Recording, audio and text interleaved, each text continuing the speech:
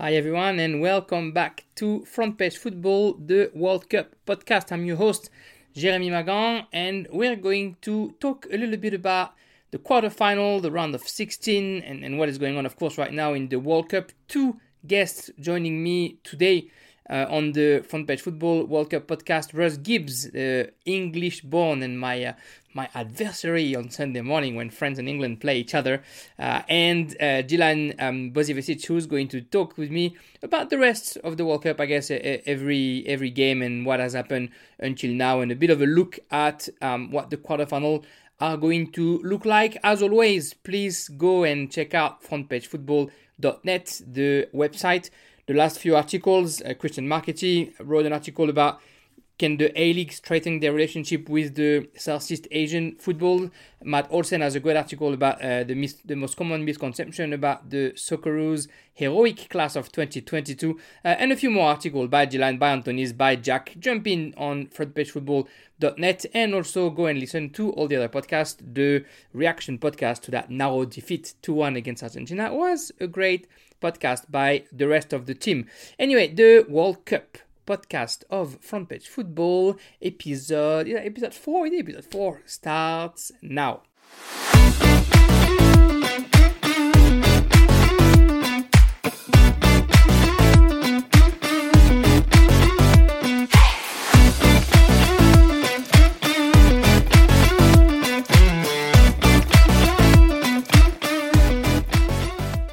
So I'm with Russ Gibbs, that I don't need to introduce anymore. You know him now, and we're here to talk about, of course, his country of birth, England, and my country of birth, France, who are going to meet in the quarterfinal. A quick one, Russ. Thanks for being here first, and a quick one before we go into, I guess, the game that interests us the most. The Socceroos out against Argentina. What did you make of that game that Australia played? Was it Saturday morning? Yeah, Saturday morning. I think they gave everything they could, didn't they? They were pretty good from start to finish. I think we all expected Argentina to have too much quality, and let's be honest, they wasted quite a few chances to score a few more goals against us. But I think the performance, when they went 2-0 down, could easily have been for them to crumble, but they showed huge spirit, got a bit lucky with the goal, of course, but could have taken it to extra time. And I think they really shook up Argentina, particularly in the last 15 minutes. Pace and the power of parts of the Socceroos game caused them problems. And on a slight tangent, I think that's why the Netherlands will cause them problems in the quarterfinals. But I was really proud of what the Socceroos did. More to the point for me, though, wasn't the support fantastic around the country? 20-odd thousand down at Amy Park there, Federation Square packed, even in Canberra here where we are, 4,000 plus at Civic Square. It was just brilliant to see, and only football can do this. No other sport in the country has got the ability to unite people like we do. No other sport in the country is going to get people up at 2 a.m. in the morning for a match against Denmark in the middle of the night to watch it. I mean, the places were packed at 6 a.m. People would have been getting there at 4 or 5 a.m. to secure their spots. Nothing else can do it. And it's important for us to be able to kick on with that now. And hopefully the Australian government can see this and go, well, this is a sport we need to get behind. We need to put our money behind, but, get off the political wagon. But yeah, it needs to be supported now, and very proud of what they achieved.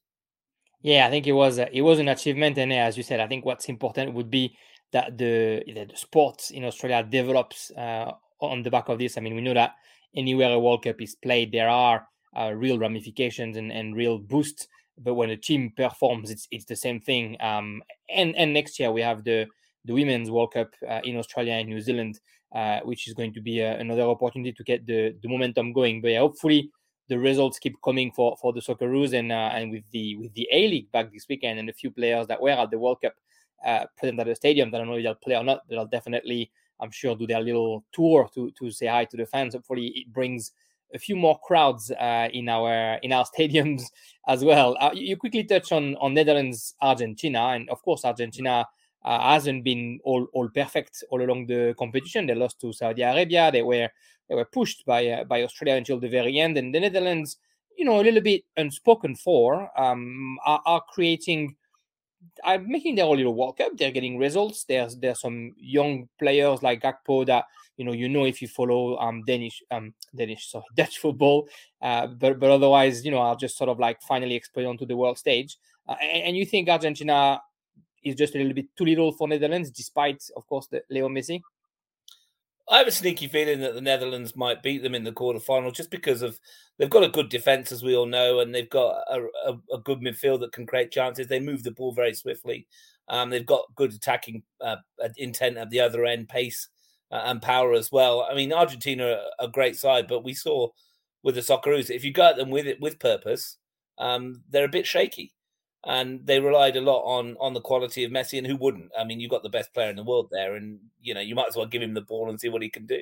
And there's every chance that he'll play the game of his life again and score the goals that knocks the Dutch out. But I just have a sneaky suspicion that the Dutch have been flying under the radar a little bit. They've been out there, so they've got good and under well, sides that win matches. So they might do it, but Argentina are very good, and who doesn't want to perhaps see an Argentina-Brazil semi-final without all due respect to Croatia and the Netherlands, but I think it might be Netherlands that go through. Yeah, I think any of those four teams meeting in the semi-final would be amazing. But yeah, Brazil Argentina has that extra flavor to it. All right, let's go home. England Senegal 3-0, and before that France Poland 3-1. Well, both teams score three. Poland scored at the very last minute on penalty to put one past France. But two. I'm not going to say too comparable because they didn't really play the same way, but two performances that were pretty solid by the two nations, and they deserve to meet each other. And we talked about it on the last pod. They were kind of meant to meet each other, and that's going to be a pretty good game. What did you think of the Three Lions against Senegal? I thought England's performance against Senegal was really good. First 15 minutes, Senegal came out action-packed, which we thought they probably would do, and Jordan Pickford was forced to make a really good save at 0-0, and it was a good save. But once England scored, they were very much in control of the game, and I think I mentioned on my social media accounts in the week, I've not sat through an England World Cup knockout match with half an hour to go and England 3-0 up and felt that comfortable about a performance ever in my lifetime. They played really well. They were defensively pretty sound. Kept Senegal at arm's bay, took the opportunities when they come and took their goals really well, and probably could have had a couple more. Really importantly, I think Harry Kane's off the mark now. That's going to be good for his confidence. Just like with strikers, we've seen it with other forwards in the tournament, particularly Mbappe. Once you get one under your belt, all of a sudden they start flowing. So England will hope that that's the case. Midfield, I thought there was a little surprise with Jordan Henderson's selection. I was a little bit baffled by it myself, but then, of course, Gareth Southgate showed why he's manager of England. I'm not, because Jordan Henderson was very good and scored a goal. And Jude Bellingham, wow, what a performance he put in! Right. I think he's just earned Borussia Dortmund another huge chunk on the transfer fee, hasn't he? Because he was just everywhere. They're peaking at the right time at the moment. They're scoring goals. They're not conceding many, and dare I say it, they look really strong. And for me, this game would be a worthy final, to be honest, because these two teams have been really good. I think England have scored more goals than anyone at the tournament so far, and 8 different goal scorers, which is always helpful. But it's England, and you never know what they're going to put up next. We saw a fairly ordinary performance against America and 3 other really decent ones, so we'll wait and see. What would you say are the main strengths of England this year? Is that the fact that Bellingham, Rice is working really well? Is that the fact that whoever you put on, there was Mount, now it's Foden. Obviously, Saka has been great. Sterling might be back. Or is that the fullbacks who are having an actual okay World Cup as well? Where are you the most impressed performance-wise? A bit of everything, really, to be honest, because it's been, I think you touched on it there, the depth is really important. To be able to bring quality off the bench that they have in the last few games. Saka started the first game, scored a couple. They brought Rashford in, he scored a couple. Saka's back in the team again, scores again. You've got options up front. You've got options in midfield. We saw Bellingham and Henderson start last week. Mason Mounts had games and minutes in there as well. You've still got Calvin Phillips that hasn't played. Grealish and Foden have been in and out. I thought Foden was brilliant against Senegal. So the huge amount of options that Gareth Southgate's got to pick from. And I think that's probably the most impressive thing. When you look at the lineups and you go, well, which teams have got the depth to win this World Cup? Who've got the options to change things off the bench? And England and France definitely both do have that. Brazil do as well. Maybe less so now. A couple of their players have been injured and are forced to go home. But you look at those squads and go, the ones with the depth will go through. For me, though, maybe the most impressive part of it has been the defence. There was a lot of question marks over the defence before the tournament started, over whether that back four was quick enough or whether that back four was good enough. Harry Maguire and John Stones have been really good together, as they generally are in an England shirt. And the two fullbacks have been superb, whether it's been Trippier or Walker on one side and Luke Shaw on the other. And defensively, they're going to need to be really sound against France. They have to be. I was saying to my old man who's here watching the World Cup with me, which is nice. I haven't seen a World Cup with him since about 2002, so it's nice for him to be here. Just saying, the one player in the world that perhaps could match Kylian Mbappe is Kyle Walker because of his pace. And they have to start him because that's the main threat. But yeah, the defense has been the best aspect for me. Well, you answered that one for me. I was going to say there was some criticism that Gareth Southgate had gotten 3 right back with Trippier, Walker, and TAA and Alexander-Arnold. But yeah, I think when you're about to face a team like France, you kind of want to have them at least to use the pace of Walker first, and then if the legs are shaky at the end, being able to bring somebody in who can stop that eternal threat that is Mbappe. Yeah, you've got Walker, and I think Walker will probably start. I mean, Trippier is a good option as well, but Walker being quicker is probably the option. We haven't seen a lot of Trent Alexander-Arnold at the moment. I actually think he could probably do a job further forward if necessary, if they wanted to switch the system around a bit and play with a wing back. But defensively, I think he's not had a great season for Liverpool, unfortunately. There's been question marks over his defensive talent for quite some time, and I think putting him in up against someone like Mbappe would be a bit foolhardy. England aren't going to be quite so gung-ho. They might well revert to the 2 midfielders holders that they had before, and that would probably mean that you sacrifice someone a bit further forward, whether that's a Foden, I'm not sure. I'd like Gareth Southgate to go out with the similar kind of outlook that he had against Senegal. However, when you do that against France, you leave yourself open to being caught on the break, and we've seen what they've got. The French. I mean, it's no surprise. These two teams know each other very well. They're not going to be surprised by each other. It's not as if they haven't played each other before or the players aren't familiar with each other. So it's going to be an absolutely cracking game. But I think England defensively need to be on the top of their game if they're to get something from it.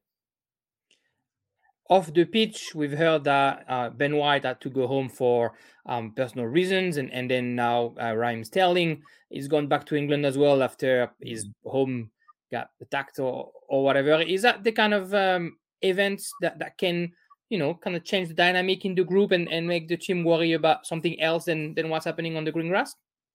I actually think it works the other way, to be perfectly honest. You look at the prime example of Christian Eriksen for Denmark in the Euros, where he had that horrible moment where we all thought we were going to lose him. And you wondered how the group would react around situations where players are unavailable or they have to go home for particular reasons. And you tend to find that the group unites and it brings them together a bit more. And for one of a football cliche, doing it for your mate. I mean, the issue surrounding Raheem Sterling is disgraceful.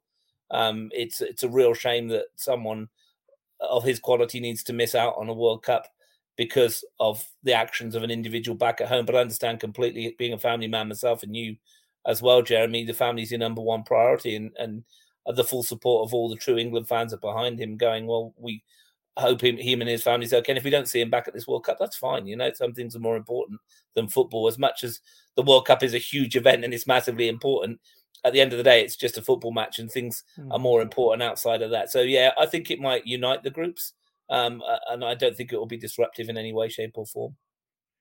Let's look at Les Bleus, 3-1 win against Poland. 2 a.m. It was hard to wake up, and my voice was definitely shaky for the rest of the day after I've watched it. But a solid performance, a goal before halftime, just like England, or England scored 2 before halftime, and then 2 in the second half to kind of seal the deal. And very much like England, the first 15-20 minutes, the other team had a couple of opportunities, and Lloris and the whole defense, to be honest, made a save each on their line at one point to deny Poland the first game. But then that feeling that this team is just very strong. Upamecano is finally performing with the French national team at the right time. Players like Varane, Tchouaméni, Koundé don't even have to be at 100% of their capacity for the team to get a good result. Even Lloris isn't sort of like, free of all mistakes because he's a bit shaky here and there. But when you have a guy like Griezmann who's literally everywhere on the pitch, Mbappe who can score at any point in time, and the 2 goals he scored against Poland are pretty special, and Giroud can put that pressure up front, and Dembele, who's been less good against Poland, but still can bring both the dribbling ability, the provoking ability, and the assists. It is a complex squad. I'd say that I think the bench is better for England than it is for France. In France, the bench is a bit less experienced. I mean, as we could see that if one of the strikers isn't there, then you're looking at maybe Kingsley Coman is a good option to replace Dembele. But then after that, it's Marcus Thuram or Randall Kolo Muani, who are players that are great, but they're just less experienced. Same on the midfield. We've touched on the midfield issues in the past, but it's Matteo Guendouzi or Yusuf Fofana or Van Veretout who are coming in. So there's just less experience of that level on the bench for France. Do you think that the team had enough, I guess, strength to really rival England? I mean, you're an English fan, so maybe you hope not. But yeah, I don't think there's anything in the French team to worry about, is there? No, I'm just joking, of course. Look, you mentioned it, and I think that's the difference. You touched on it. There's maybe more experience in the England team, but there is more. I think perhaps more X factor in the French starting 11, and you've got what I would suggest at the moment.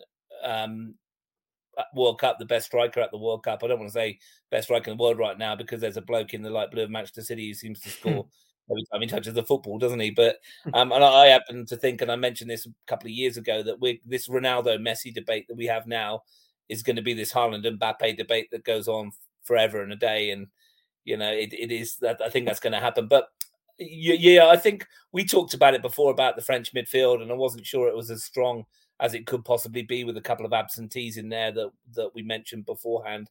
But it's a great squad. It's got balance, which is important. Really good balance, good defensive nous. It's got quality going forward. England are going to have to be at their best. I think we need to have how they cope with Mbappe and where they force him is the key, isn't it? I think where if they can shut down the supply line to him in the first instance, that's going to be important. The pressing in the middle of the park, cutting out the supply and the through balls to him is going to be keen, and then how they deal with him there. I think Giroud will actually suit playing against Maguire. I think Maguire likes playing against physical players because that's his skill set. I mean, if you put Mbappe up against Maguire, he's going to have palpitations, I think. But if he marks up against Giroud, it might well be a contest that is quite even. I look across the whole two teams and go, well, there's not much between them all. And I think it might boil down to which goalkeeper plays best on the day, because both of them are good goalkeepers. And as you mentioned just then, both of them are prone to the odd error. And whether if that odd error might well come and make the difference between the two sides on the day. Lloris, we've seen him make a few errors. Pickford, I've seen him make a few errors. Which one of those plays well might well decide this, but I don't think there's going to be a lot in it, to be honest. Yeah, I'd agree. I was looking at the two squads and I was thinking whoever controls the midfield, again, football cliche, but whoever controls the midfield will get a strong ascendant on the game. But also you have a team on one end, England, who I think this World Cup has tried to play a bit more football and not waited and play in counter-attack, but actually create the game, whether France is actually very happy right now to defend strongly and to look for Mbappe onto the left wing. And if he's taken, then we look at option 2 or 3, which is Dembele and then maybe Giroud. So I think it's going to be very important what happens in the middle of the park. But I also think we might very well see attack against defense and everything in the French final third until Mbappe goes and counter attack, which is not the best thing. But I think if that's what Deschamps does to win, and if he wins, we'll accept it. But I think both teams won't mind if the game's stretched, because they've both got a lot of quality and pace in the front third that can cause problems to the opposition defence. I think the key might be to try and, as you say, compact it a bit better so that those gaps aren't there. But the problem you have is that when you do compact it in the midfield, the quality on both these sides is good enough to play around it. I do think, and as I said at the start of the show here, that this would be a World Cup final, and everyone look at it and go, this is two great teams that are going to play for this. But it's going to come down to moments and who takes those moments. We've seen chances and opportunities for teams come and go. A Belgium prime example, opportunities to score a goal and go through, didn't. And it can hurt you. And it might just come down to one mistake or one piece of brilliance rather than one mistake. we've also seen, and maybe it's been the case of every World Cup, but I don't know why I feel like this World Cup is more than others. We've seen so many change of situation. One team opens the score and then it goes the other way, and then it goes the other way again. Last time was the Serbian game was a good example of that. So yeah, I think it could very well be one of those games. Interestingly enough, against Poland, Deschamps said he wasn't happy at halftime, so he had to make one minor tactical adjustment, and I think that adjustment was putting Griezmann down. He's already playing number 8. He was almost playing number 6 in the second half against Poland to try and touch the ball early, and I mean he loves it. It's weird for me to see a striker becoming a number 6. It's rare. I think that you see that in the middle of the park on the wings. Sometimes you see the players going down, but more rarely so in the middle. But I think it's probably one of the keys because it presses everywhere. It never stops running. And of course, when you got a guy like Griezmann on the ball early, same way England has Bellingham, somebody with that technical ability and who's capable of quickly projecting the football up front. This is where issues can happen on both sides. You mentioned Giroud against Maguire, which is, I think, going to be one of the keys of the game. Speaking of, there are already chatter in France that maybe Giroud doesn't start for that exact reason, and that Coman and Dembele would be around Mbappe to try and play where the weaknesses are for England, which is definitely not the physicality, but more the movement. Is that something that would kind of like worry you, or would you think, they're changing? You can't change to adapt to another team. You might lose your game. Well, I think there's a bit of from column A, a little bit from column B there, isn't it? I mean, if France come out and not playing Giroud, I think it changes the way they play their football and the way they've been playing it over the last couple of years. With it, if it's not been Giroud in that role, it's been Benzema. So you're asking a team to change something in a World Cup quarter final. Now, it would be a surprise if they did it. I mean, if they did do it, I think England would need to readjust slightly. It would be a question of whether or not where they go across that front line. If it's Dembele likes to peel a bit wide, doesn't he? And Coman likes to go wide as well. Mbappe likes to go wide. And you're thinking, well, if they're not going to send anyone down the middle, then technically Maguire's going to be free anyway. So it's going to be asking a player that's not used to playing in that position to go up against him. Now, foot race, all three of them are going to beat him, all three of them. But England's physicality, I think, if they did make that change, I'd be very surprised. But you never know. Deschamps got the quality. He has won many tournaments as both a player and a coach, and this is why, because he comes up with these tactical tweaks. I'm sure Gareth Southgate will look at it and adjust it accordingly. I'll be concerned, I think, if that was the case, because I think most people would as well, because John Stones isn't necessarily the quickest either. I think where England could get some joy is perhaps off set pieces. They've looked very strong off those kind of things, and it all depends on what referee and VAR we get as well, doesn't it? I mean, it's a huge amount of ifs, buts, and maybes on this.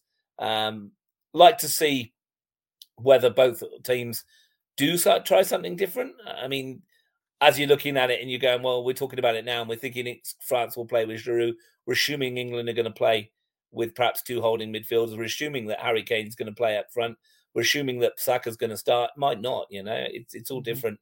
We'll wait and see on the weekend. Maybe a day for mind games. If England beats France, how special is it for England? I mean, you look at the 2018 World Cup when they make it to the semi-final, they beat Colombia and Sweden, so they don't beat a top 3, 4, 5 country in the world, and then they fail against Croatia. But it was at the point where no one expected England to even make it there. But it was definitely a bit of a weaker side of the table. I'd say it was Spain, Russia, Croatia, Denmark. I have in front of me Sweden, Switzerland, Colombia, and England, which it looks much stronger right now. How special is it for English football if they make it to the semi-final by getting through France? Oh, look, I mean, you look at the historical aspect of it, England, France, or any sport, any time is always a massive game, and two huge rivals that have massive respect for each other as well. I think you've got to look at it as well. It'd be England knocking out the current world champions, which would be huge as well. And I do think that either side that goes through this game would probably be favourites to win the World Cup. Again, look at the other half, Brazil, brilliant. But both these sides are battle hardened, and I think whoever wins it will go, well, this is there for us now. We can take this. So, yeah, it would be absolutely huge for England to beat France on the weekend. It's a really hard game. I mean, it's of all the teams left in the quarterfinals, probably the one team that you wouldn't want to play at France. Well, I'd rather play Brazil right about now than France because of the difference in quality between the way they play the game. France match up really well across the park with England and probably got better individual talent. But it's all going to be on we've seen before. It's not individual talent doesn't necessarily win you football matches. It's who prepares best and who puts out the best performance on the day. But it would be huge. I mean, we've seen probably, as I say, England play France in Rugby World Cup matches, and every time they meet each other on a football field, it's just huge for both countries. But it's going to be one of those ones. I think if England do win, the question is not to get carried away. There's still plenty more to do. I think the last souvenir that I might have, the last memory that I might have about France England in an important tournament like this would have been the third game at Euro 2004 when Zidane scored 2 goals in the last 2 minutes of the game, the free kick and the penalty. I mean, of course, me French would remember that side of it, and I remember it as well. I wouldn't remember any time where France did not win. I remember it very well. I remember watching it, and England scored reasonably early, I think, didn't they? And they were fairly comfortable for most of the game, and then 2 errors, and France, with the quality of Zidane, won the game. And that's what you're talking about. Just 2 pieces of 1 error and a piece of quality, and all of a sudden the game's turned on its head, and that can happen in an instant with 2 good sides like that. I think England will. You look at it and go, well, we're just playing each game as it comes. It's real cliche. It's a World Cup. You're not going to win the World Cup by winning on the weekend, but you can't win it if you don't win. So both sides need to go out there and play, and I really think it's going to be a corker. It's Tuesday night here in Australia where we're recording, and France and England are playing on Sunday morning, 6 a.m. I'm almost afraid to ask because you were right last time, and I know what your answer might be. So can you give us your prediction for this France-England match, Russ? I'm going to go with my heart and say England are going to win 2-1. Good. Go ahead. But France win, I wouldn't be surprised at all. Do you know what I mean? It's I'd love England to do it. We haven't won a World Cup in my lifetime. It's been a long, long time between drinks for us, and you guys have won lots over the last few years. So it's time for us to spread the wealth a bit. share the love. I'm going to say 1-1 and a penalty win. So then we all have a couple of heart attacks. If it goes to penalties, then England won't win. Our record at penalties. I mean, when you look at the history of English football in World Cups, people say they underachieve. But if you look at the history of English football in World Cups, generally they get to the quarter-final stage, and that's it. We don't tend to get much further than that. A couple of semi-finals here and there, and 1 final. So this is achieving, really, for England, getting to this stage. Anything else is a bonus. So that's when you look at it historically. They get a media in the UK and a selection of the fan base that talk them up a lot and go, they're going to win it each year and blah, blah, blah. And yeah, it's great to have some blind optimism, but they get heap pressure on them. Don't feel there's too much pressure on this group per se. I haven't heard too many rumblings that England are going to win this tournament. There's just been the same as at Euro 2020. There wasn't many rumblings about that. It was just let them get about their business. Unlike in the golden generation, where they were like, well, this team's going to win, etc., etc. So they tend to get to a quarterfinal, and that's the limit of where they get to. But should they get past this stage? I mean, as every team will, they'll dream about what could be. And I can't think of a harder game for us at this stage. But you want to win the World Cup, you've got to beat the best teams. Yeah, you go. Yeah, actually, think about the golden generation. There's always been something, right? 98, it's Beckham's red card. 2002 is that free kick from 55 meters from Ronaldinho that lobs Seaman. It's always been when England think they can make it, they just fail. I don't know if it's falling short. It's against great teams. But yeah, the pressure is much less since 2018, or at least it feels like it, because everybody feels like they're just young and up-and-coming players getting there. But that's where you get the results. The round of 16, we'll just touch on that before I let you go about your night, Russ. Most games have ended up with the favorite winning. There's 2 more games to play: Morocco, Spain, and Portugal, Switzerland in the morning. Do you see one upset happening, or are we going to have a Spain, Portugal, and probably for the first time in, I don't know, 24 or 28 years, a quarterfinal with only technically the best teams at that level of the competitions involved? Yeah, I mean, I'd like to see an upset. I'd love to see Morocco carry on their performances and get past Spain. It'd be nice to see Switzerland get over Portugal. But I can't see either of them happening, to be honest, when you get to this stage of the tournament. I only say the Morocco one as well, because if they don't go through, we've got quarterfinals, which have got 6 European sides and a couple of South Americans, and everyone will just turn around and go, okay, well, football in the rest of the world's not that great then, is it? And it's too simplistic to say that, which would be nice to see if Morocco could upset the apple cart. I think Spain, it's a tough game for them, isn't it? I mean, Morocco have been playing some good football, and any side at this time can push anyone. We saw Croatia and Japan, and you're going to talk about that later, I think, aren't you? And we saw that go to penalties. That's anyone's game then, isn't it? So I don't think there's going to be upsets. I think Portugal and Spain will probably go through. I think they've got too much quality, but I'd love to see one. And then England could play Morocco in the semi-final. Yeah, that's true. It'll be reductive to say that in quarterfinal it's only Europe and South America, when we've seen how well the Asian teams have fared and how well the African teams have fared as well. There was definitely a few involved up until that round, but yeah, it did look a little bit like teams like Brazil, France, and England as well really turned it up. You've got to look at the teams that everyone's been playing as well. And I look at England's group and the road that they've got to get there. And if you think about it and you think about who they've been playing, they've played the highest ranked Asian team in Iran. They've played the CONCACAF champions in America. They played the African champions in Senegal.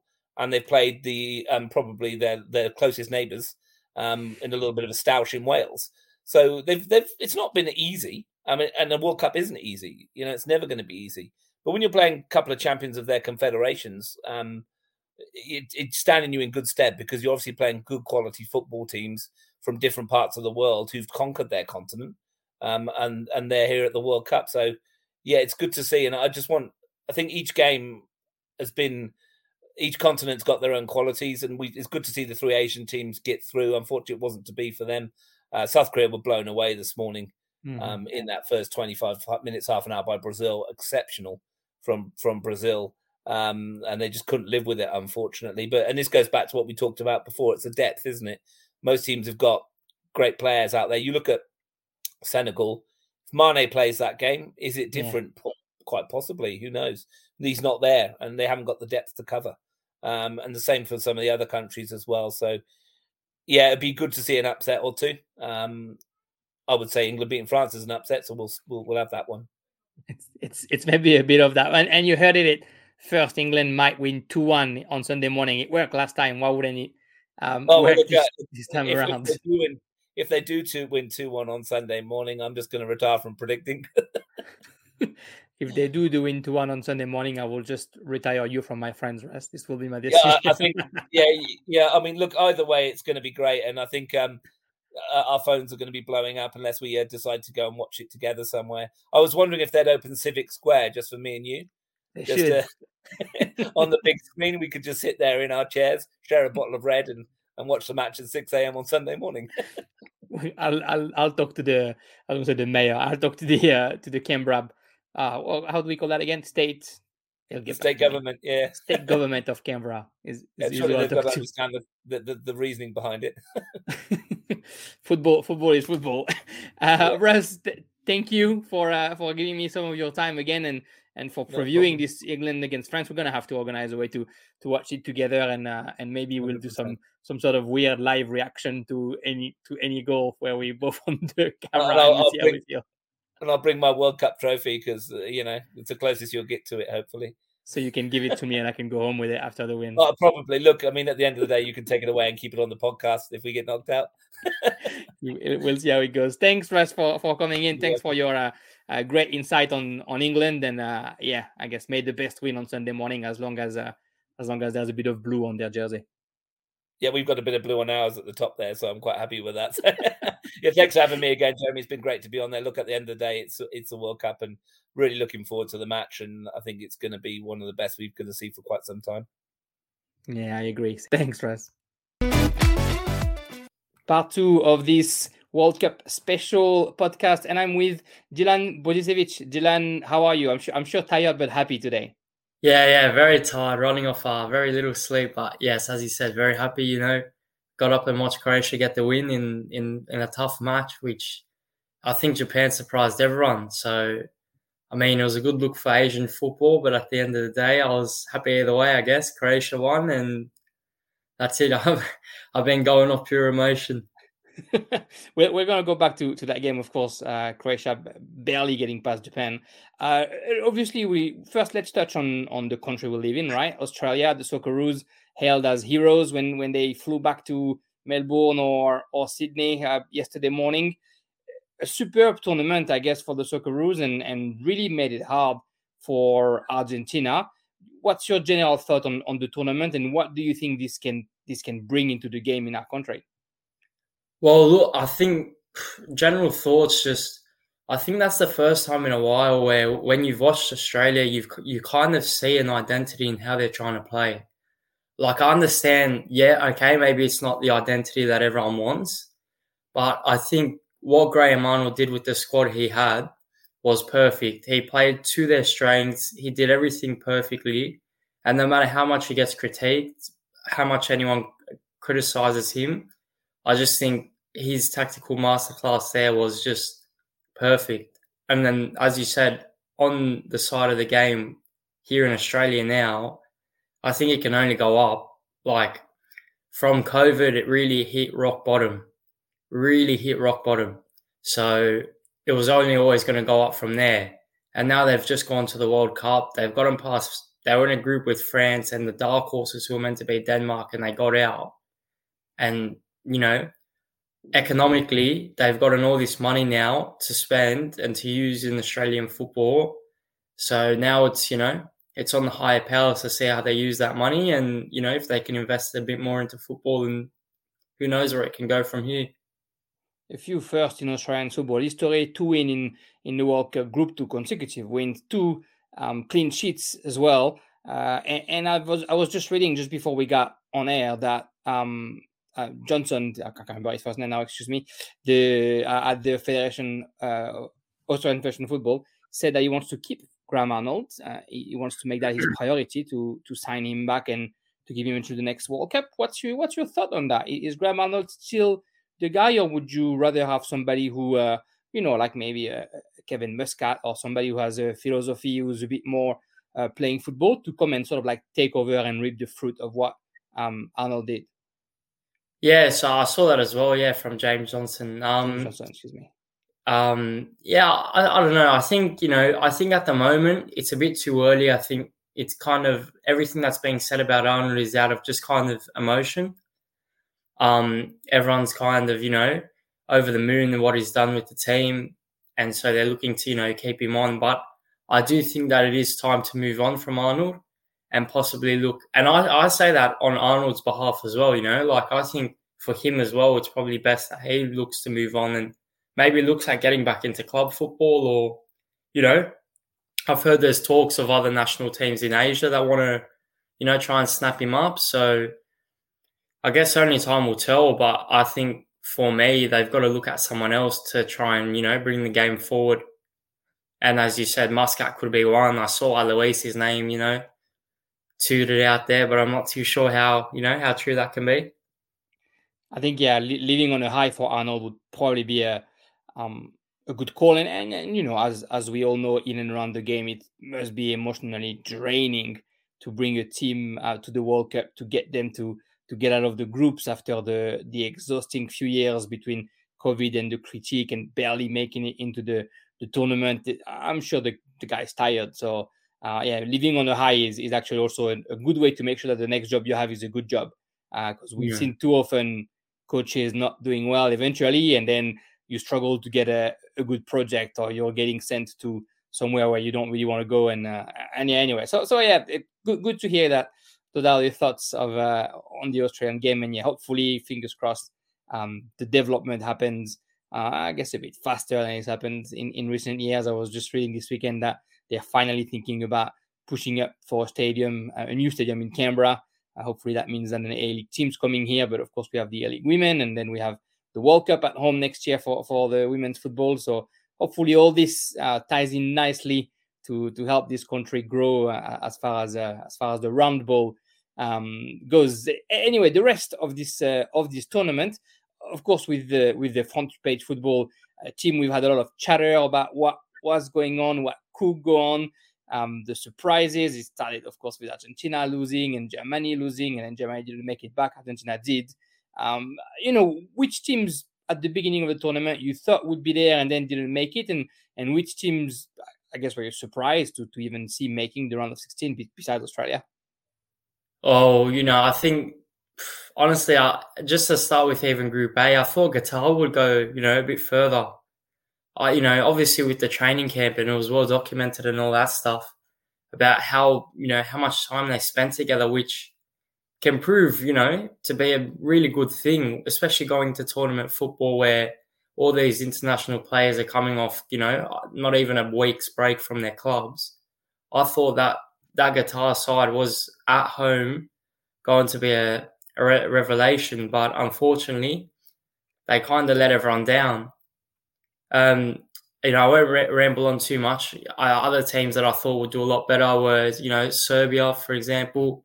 That one was more just from heart, but I thought the attackers they had, they should have done a lot better. But in the end, they scored a lot of goals, but their problem was at the back and they leaked a lot as well. So, as the famous saying goes, attackers win your games and defenders win your titles. And in that instance, it was very true.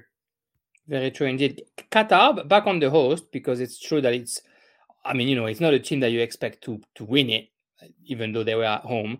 But we've seen upset from home cities before. Obviously, it's easy to talk about South Korea in 2002 making it to the semi-finals. They look like they were prepared. They look like they had done the work. What do you put that to? You think it's the nerves of doing something at home? Do you think it's just that we're not at the level anyway? But we've even seen Saudi Arabia working because they didn't play well, and B, we didn't even really see the rage, the intensity, the willingness to actually get a result at home. What do you put down to? I'd say that I think it was just they kind of, it can maybe be a little bit of getting bored of each other in a way. When you come into an international environment, you're coming into, a new environment, fresh faces. It's kind of like a new beginning for everyone. But when these guys are with each other for 6 months, it's a bit of overkill. So I think from my perspective, looking at that, I think they were, a bit burnt out. And then they come to a home World Cup where a lot of pressure is on them because of all the talk of, every home nation practically, it was well documented that a high percentage of the home nations got out of their group. And I think, the group they had wasn't too tough. I think they definitely could have gotten out, but as I said, the pressure got to them. Yeah, unfortunately, it would have been good. But yeah, I guess I get what you're saying with being bored of each other, and it takes a special coach to get the momentum at the right time within the group, and a special team as well to make sure that the momentum hits at the time you want it to hit. So obviously, I watched one or two of their games, and they just looked flat as well. They looked, so energy sapped, and it was incredible to watch. Like, you would have thought they'd be the opposite, but it was just had looked like they were playing without energy the whole time. So I think that's where that burnt out comes into play. Yeah, where everyone was talking about they have the advantage of knowing the temperature and getting used to playing under that weather at that time, etc. But yeah, he wasn't meant to be. And now here we are at the almost at the cusp of the quarterfinals. There's 2 more games to play tomorrow morning. It's Tuesday night here in Australia when we're recording. There's Morocco, Spain, and Portugal, Switzerland to record tomorrow. And I feel like we've had, I think you might feel the same way, Dylan. I think we've had a bit of an emotional elevator there. We went to the round of 16 with, what was it, 1, 2, 3, 4, 5, 6 teams that were not Europe or South America, and we're going to get to the quarterfinal with 0, because unless Morocco tomorrow create a surprise against Spain, I guess the hierarchy was respected, and Australia, the USA, Senegal, South Korea, Japan this morning are all out. Is that I was talking about it with Russ in the first part of the podcast. Is that a little bit the European football, the South American football is too strong, or is that just a game's a game, and Australia could have done it, and Senegal, if they had scored that first chance, maybe they could have created that. Japan obviously was very close? Is that encouraging for this emerging football, or is that discouraging because they can't even make it to the quarterfinal? I think it's encouraging. Like, if you look at the games, if you actually watch, the games and the moments that happen. I say, for instance, in the Senegal-England game, Pickford makes a really good save early on. If that goes in, and a bit of quality, don't forget Senegal was without their best player, Sadio Mane. So already what they achieved without him was, amazing. But as I said, it was a game of moments in all those games. Other than probably the Netherlands-USA game, you look at the Australia game, and a mistake here or there from Matt Ryan that costed them. You look at the Japan game today, as we already talked about, penalties is just really luck of the draw. So the South Korea game, that's Brazil just the best game of the tournament that they've had so far. And no chance. Yeah, I think that's what you're going to be seeing now with these really good sides that have a lot of quality, a lot of depth. That's the main component, the depth. I think when you're looking at these games and, you're playing back-to-back for a week, 2 weeks after every 2-3 days, the depth becomes really important.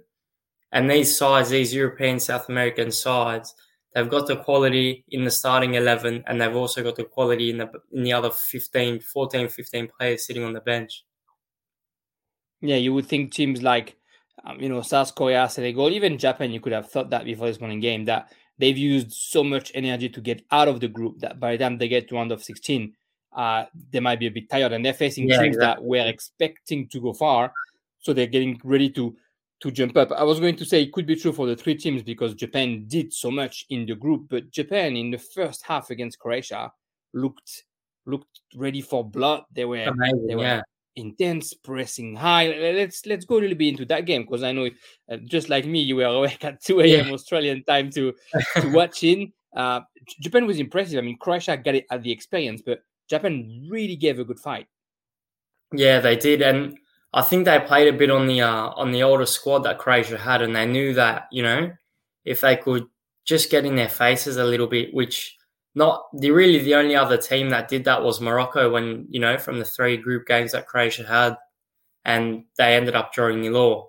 So I think Japan recognised that early and, they pressed pretty much from the get-go, as you said. They saw Croatia weren't looking to play out. They didn't really want to, and when they did, they coughed the ball up, especially Modric, as I said, didn't have his best game. So I thought, Japan definitely thought, this could be our day, and they approached the game with the right mindset, and I think that was the most important thing. Yeah, Modric, Kovacic, Petkovic, even, and even what's his name, the guy getting after Budimir. Yeah, I feel like 3-4 players of that Croatian team just weren't up for it in the round of 16. Is that worrying signs for when you're facing Brazil next round? Yeah, I think so. It's a short turnaround. And you already know with a team like Croatia, this again comes back to depth. They're going to pretty much go with a very similar 11. Other than maybe Petkovic, who might come off and they might bring an Orsic or something like this, another striker. I think it's going to be tough. And as I think De Bruyne's quote about Belgium actually comes into play for Croatia about the older squad. So, it's with the older squad, an aging squad, experience is good, but you do need the legs to go far in this tournament. To try and find a way to get those. There is some sort of another generation coming though. Like we've seen Orisic getting some minutes, we've seen Lovro Majer getting some minutes.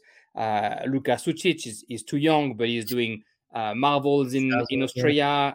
Josip Sutolo isn't far either. So there are some players that are going to be good for later. Unfortunately, there's Ivo Gerbic in there. He didn't do really well in Ligue 1 with Lille, but he's doing okay when he comes in Atletico Madrid. But that's where I'm going with that.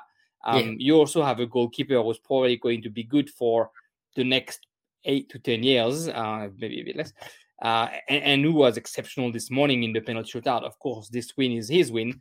Livakovic, how good was that to see to see your goalkeeper saving 3 out of 4 and saving them 3 out of 4 penalties. Oh, it was good, but I think, at 4:30 in the morning, I was just so frustrated at how bad Croatia played. I was just waiting for the game to end so I could go back to sleep. But yeah, it was other than the first penalty from Japan, which I thought wasn't the best, the other two saves are really, really good saves. And going back to those moments, just a bit of quality in those moments, and that's the difference between going home early and going through to the next round.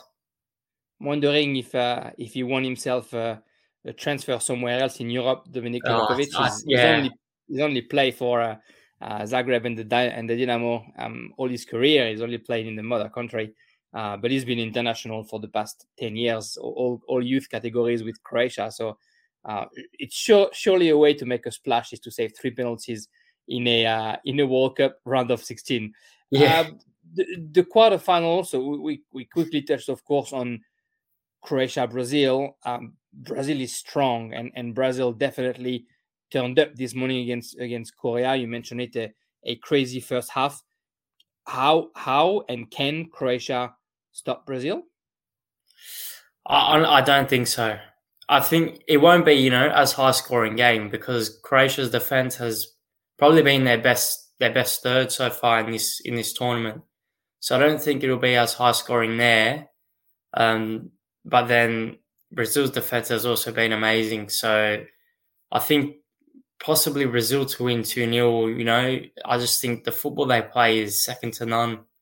The only really way that I can see Croatia is, breaking them up is maybe with Petkovic up front and trying to, play on a counter that way with Perisic and whoever it may be on the right wing. He might go with Mayer or I can't remember who was there starting there today. Kramaric playing this morning. Kramaric as well was on the right. So that's really the only way I can see Croatia getting some sort of result. The other quarterfinals that we have, we spoke about France, England with Russ earlier. The Netherlands, Argentina. I'm just before we touch on Netherlands, Argentina, I was looking at the 2018 World Cup because I was wondering, this table looks nice. Like if tomorrow the favorite go through Spain and Portugal, we are going to have Portugal, Spain, Croatia, Brazil, England, France, Netherlands, and Argentina. This look like, I don't mean no disrespect to any other nation. This looks like a real World Cup. Like it's unfortunately almost a Super League where you only have the team that should be there. When you look at 2018, on one side of the draw, you had Colombia, England, Sweden, Switzerland, Croatia, Denmark, Spain, and Russia. And Russia got rid of Spain in the round of 16. On the other side, you had France, Argentina, Uruguay, Portugal, Brazil, Mexico, Belgium, Japan, and France got out of here because we're that good. But it felt like it was not as hard for England to get there in 2018 for Croatia, actually, because Croatia eventually went there. This one feels a bit harder, but there are a few similarities. Croatia in 2018 draws against Denmark and has to go to the penalty shootout to get to the quarterfinal. Belgium, right? Yeah, exactly. Japan in 2018 plays against Belgium and holds them to a draw until the last second, and with the last kick of the game, almost Nasser Chadli scores for Belgium and gets Belgium through. So Japan was almost there. Brazil just was more comfortable than in the group when they get to round of 16 and get rid of Mexico. There's a few similarities there, and at the end in 2018, Croatia was a bit of the surprise when they went to the final. Although, like I said, on their side, when you look at the teams, it was basically either them or England. Do you think we have, and if we do have a surprise in those 8 teams left? Again, I'm sorry if I'm saying that, but if Switzerland and Morocco aren't going through, we're talking about Portugal, Spain, Croatia, Brazil, France, England, Argentina, Netherlands. Do you think one of those 8 teams, which is not France or Brazil, which I think are the favorites, can make it to the final, can get rid of one of those 2 teams? It's going to be very tough. I think I can't see anyone, other than those 2 that you mentioned. Maybe Netherlands could surprise a couple of people, getting past. I think they'll get past Argentina, and then possibly a bit of luck of the draw on the day, and you never know, they could get a win or a result against Brazil. But other than that, I don't see many other teams. On France's side of the draw, I think England, will trouble them a little bit. I think they'll be able to get past, and then luck of Spain versus Portugal. Yeah. I think France will be comfortable against either one. It's interesting that you talk about Netherlands. Russ said the same thing before. Like, he sees the Netherlands getting through Argentina almost easily. They are, I feel, a little bit of the dark horse, right? We kind of, no one really talked about them. They kind of went under the radar. I mean, they have one of the best defenders in the world, of course, with Virgil van Dijk, and next to him, two younger defender with Ake and Timber, and there's a little bit of inexperience in that side. The Dumfries and De Jong and Gakpo that is giving a chance. No bet at the keeper as well. Of course, there's Klaassen, Depay, Blind that are here to help. But it's a team, I think that it's flying under the radar, but that kind of has almost everything and a very Dutch way of playing, for lack of a better word, where it's attacking using the width of the pitch. They can, you just said it, you see them going through Argentina. They could be the surprise of the tournament, you think? I think so, yeah. Yeah. I think, as you said, they've got the quality in all the positions, so I think if there's anyone that's going to trouble those two sides that you mentioned, I think it'll be in the Netherlands. You don't even hesitate playing Xavi Simons, who's not even 20 years old, in that World Cup. So it's a good nation to. I mean, it's always a great nation of football, of course. Yeah. The Netherlands, but it's good to see them coming up at the right time. To put you on the spot a little bit, you kind of said, who you think is going through and not. If we have to play the game of predictions, Dylan, and I know last time that I got you on the predictions, you started saying that you reckon 3 Asian teams are going to make it, and then you just left us hanging, so we had to guess, me and Antonius, who those 3 teams were. But if we play the game of predictions, so Netherlands, Argentina, you reckon Netherlands goes through. Brazil, Croatia, you think Brazil is through? Yeah, Brazil, yeah. So we see a Brazil-Netherlands semi-final. On the other side, France-England, you're more on the French side? I'd say France will go through. I think England. I think just England hasn't really had a tough test so far, so they'll be a bit surprised by France. You'd say it offline as well. France-England is probably the final of that side of the draw. Yeah, 100%. And I think a lot of people agree with that. Just tomorrow, Morocco, Spain, and Portugal, Switzerland. If you have to put, if you were a betting man and you reckon one of them is an upset, which one is it? The Morocco game. Yeah, you reckon Morocco? I think Morocco just physically, they could, Spain's not really a side that's physically that great. And they're not really a side that does like to get into those physical type of battles. They're, the traditional Spanish sides are tiki-taka. These small players that move the ball quickly are very good technically, but not so great physically. And I think Morocco, not totally the opposite, but I think they'll trouble them more than Switzerland could trouble Portugal. It's another non-political game, Morocco against Spain. Separated by the little Detroit, or they're actually a bit of Spanish, a bit of Spain in the Moroccan territory, even with Melilla down there. So if there's a surprise or not, then France would play either Morocco, Portugal, or Spain. Which then again here you reckon France goes through? Yeah, I think France would comfortably beat either 3 of those sides.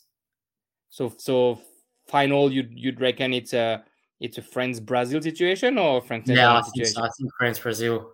That'd be sick. That'd be quite the game. Yeah, it would be a very good spectacle to watch. And once we get there, who's taking the famous trophy, Dylan? I'm sorry to do this to you, but I think I'd say Brazil. Wow. I mean, honestly, it's a 50-50 between those two. Yeah. It could go either way, but I think from my heart here, I'm saying Brazil just because, they haven't won it for so long. Such a rich footballing nation, as France are as well. But I think just from that 2018 World Cup, what France did to me in that final, did to Croatia, I think I just can't live that down. I don't want them to have I don't want that. don't want that to happen again. That's fair. That's fair. I for a second I forgot about the Croatian side, so then I can understand a bit better. Without even my bias of being French, I just don't want Neymar to win World Cup.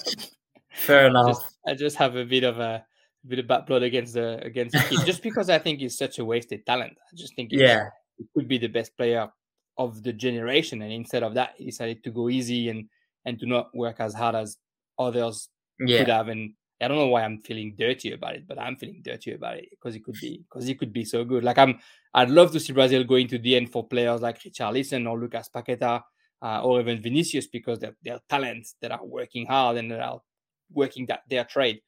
But Neymar just can't stand it. I understand that. Yeah, I think you and many others, to be honest. So but we have to be objective, and this morning they really showed up. So we'll see. It sucks that Morocco and Spain's at 2 a.m. Australian time, because I'm not going to wake up a third day in a row at 2 a.m. to watch it. But I don't think I'm going to do that. Yeah, no, I'll see if the highlights are worth it in the end. Dylan, thanks for giving me a bit of your time and coming onto the pod. I kind of hope that we talk again after the Croatia against Brazil game, and that we have an upset on our hands. That'd be awesome. I hope so. It'll be some interesting games coming up. So I'm sure we'll be interested in those, and I'm sure there will be one upset. I hope there'll be an upset to speak about. But if there isn't, then even better games to watch. So, can't go wrong either way. They're going to be special quarterfinals regardless. I mean, it's the final. Exactly. It's the end of the line for the World Cup. So the next 10 days of football are going to be for sure special. Dylan from Page Football, thanks for being here with me today. And I know we'll speak soon. Take care, mate. Perfect. Thanks for having me.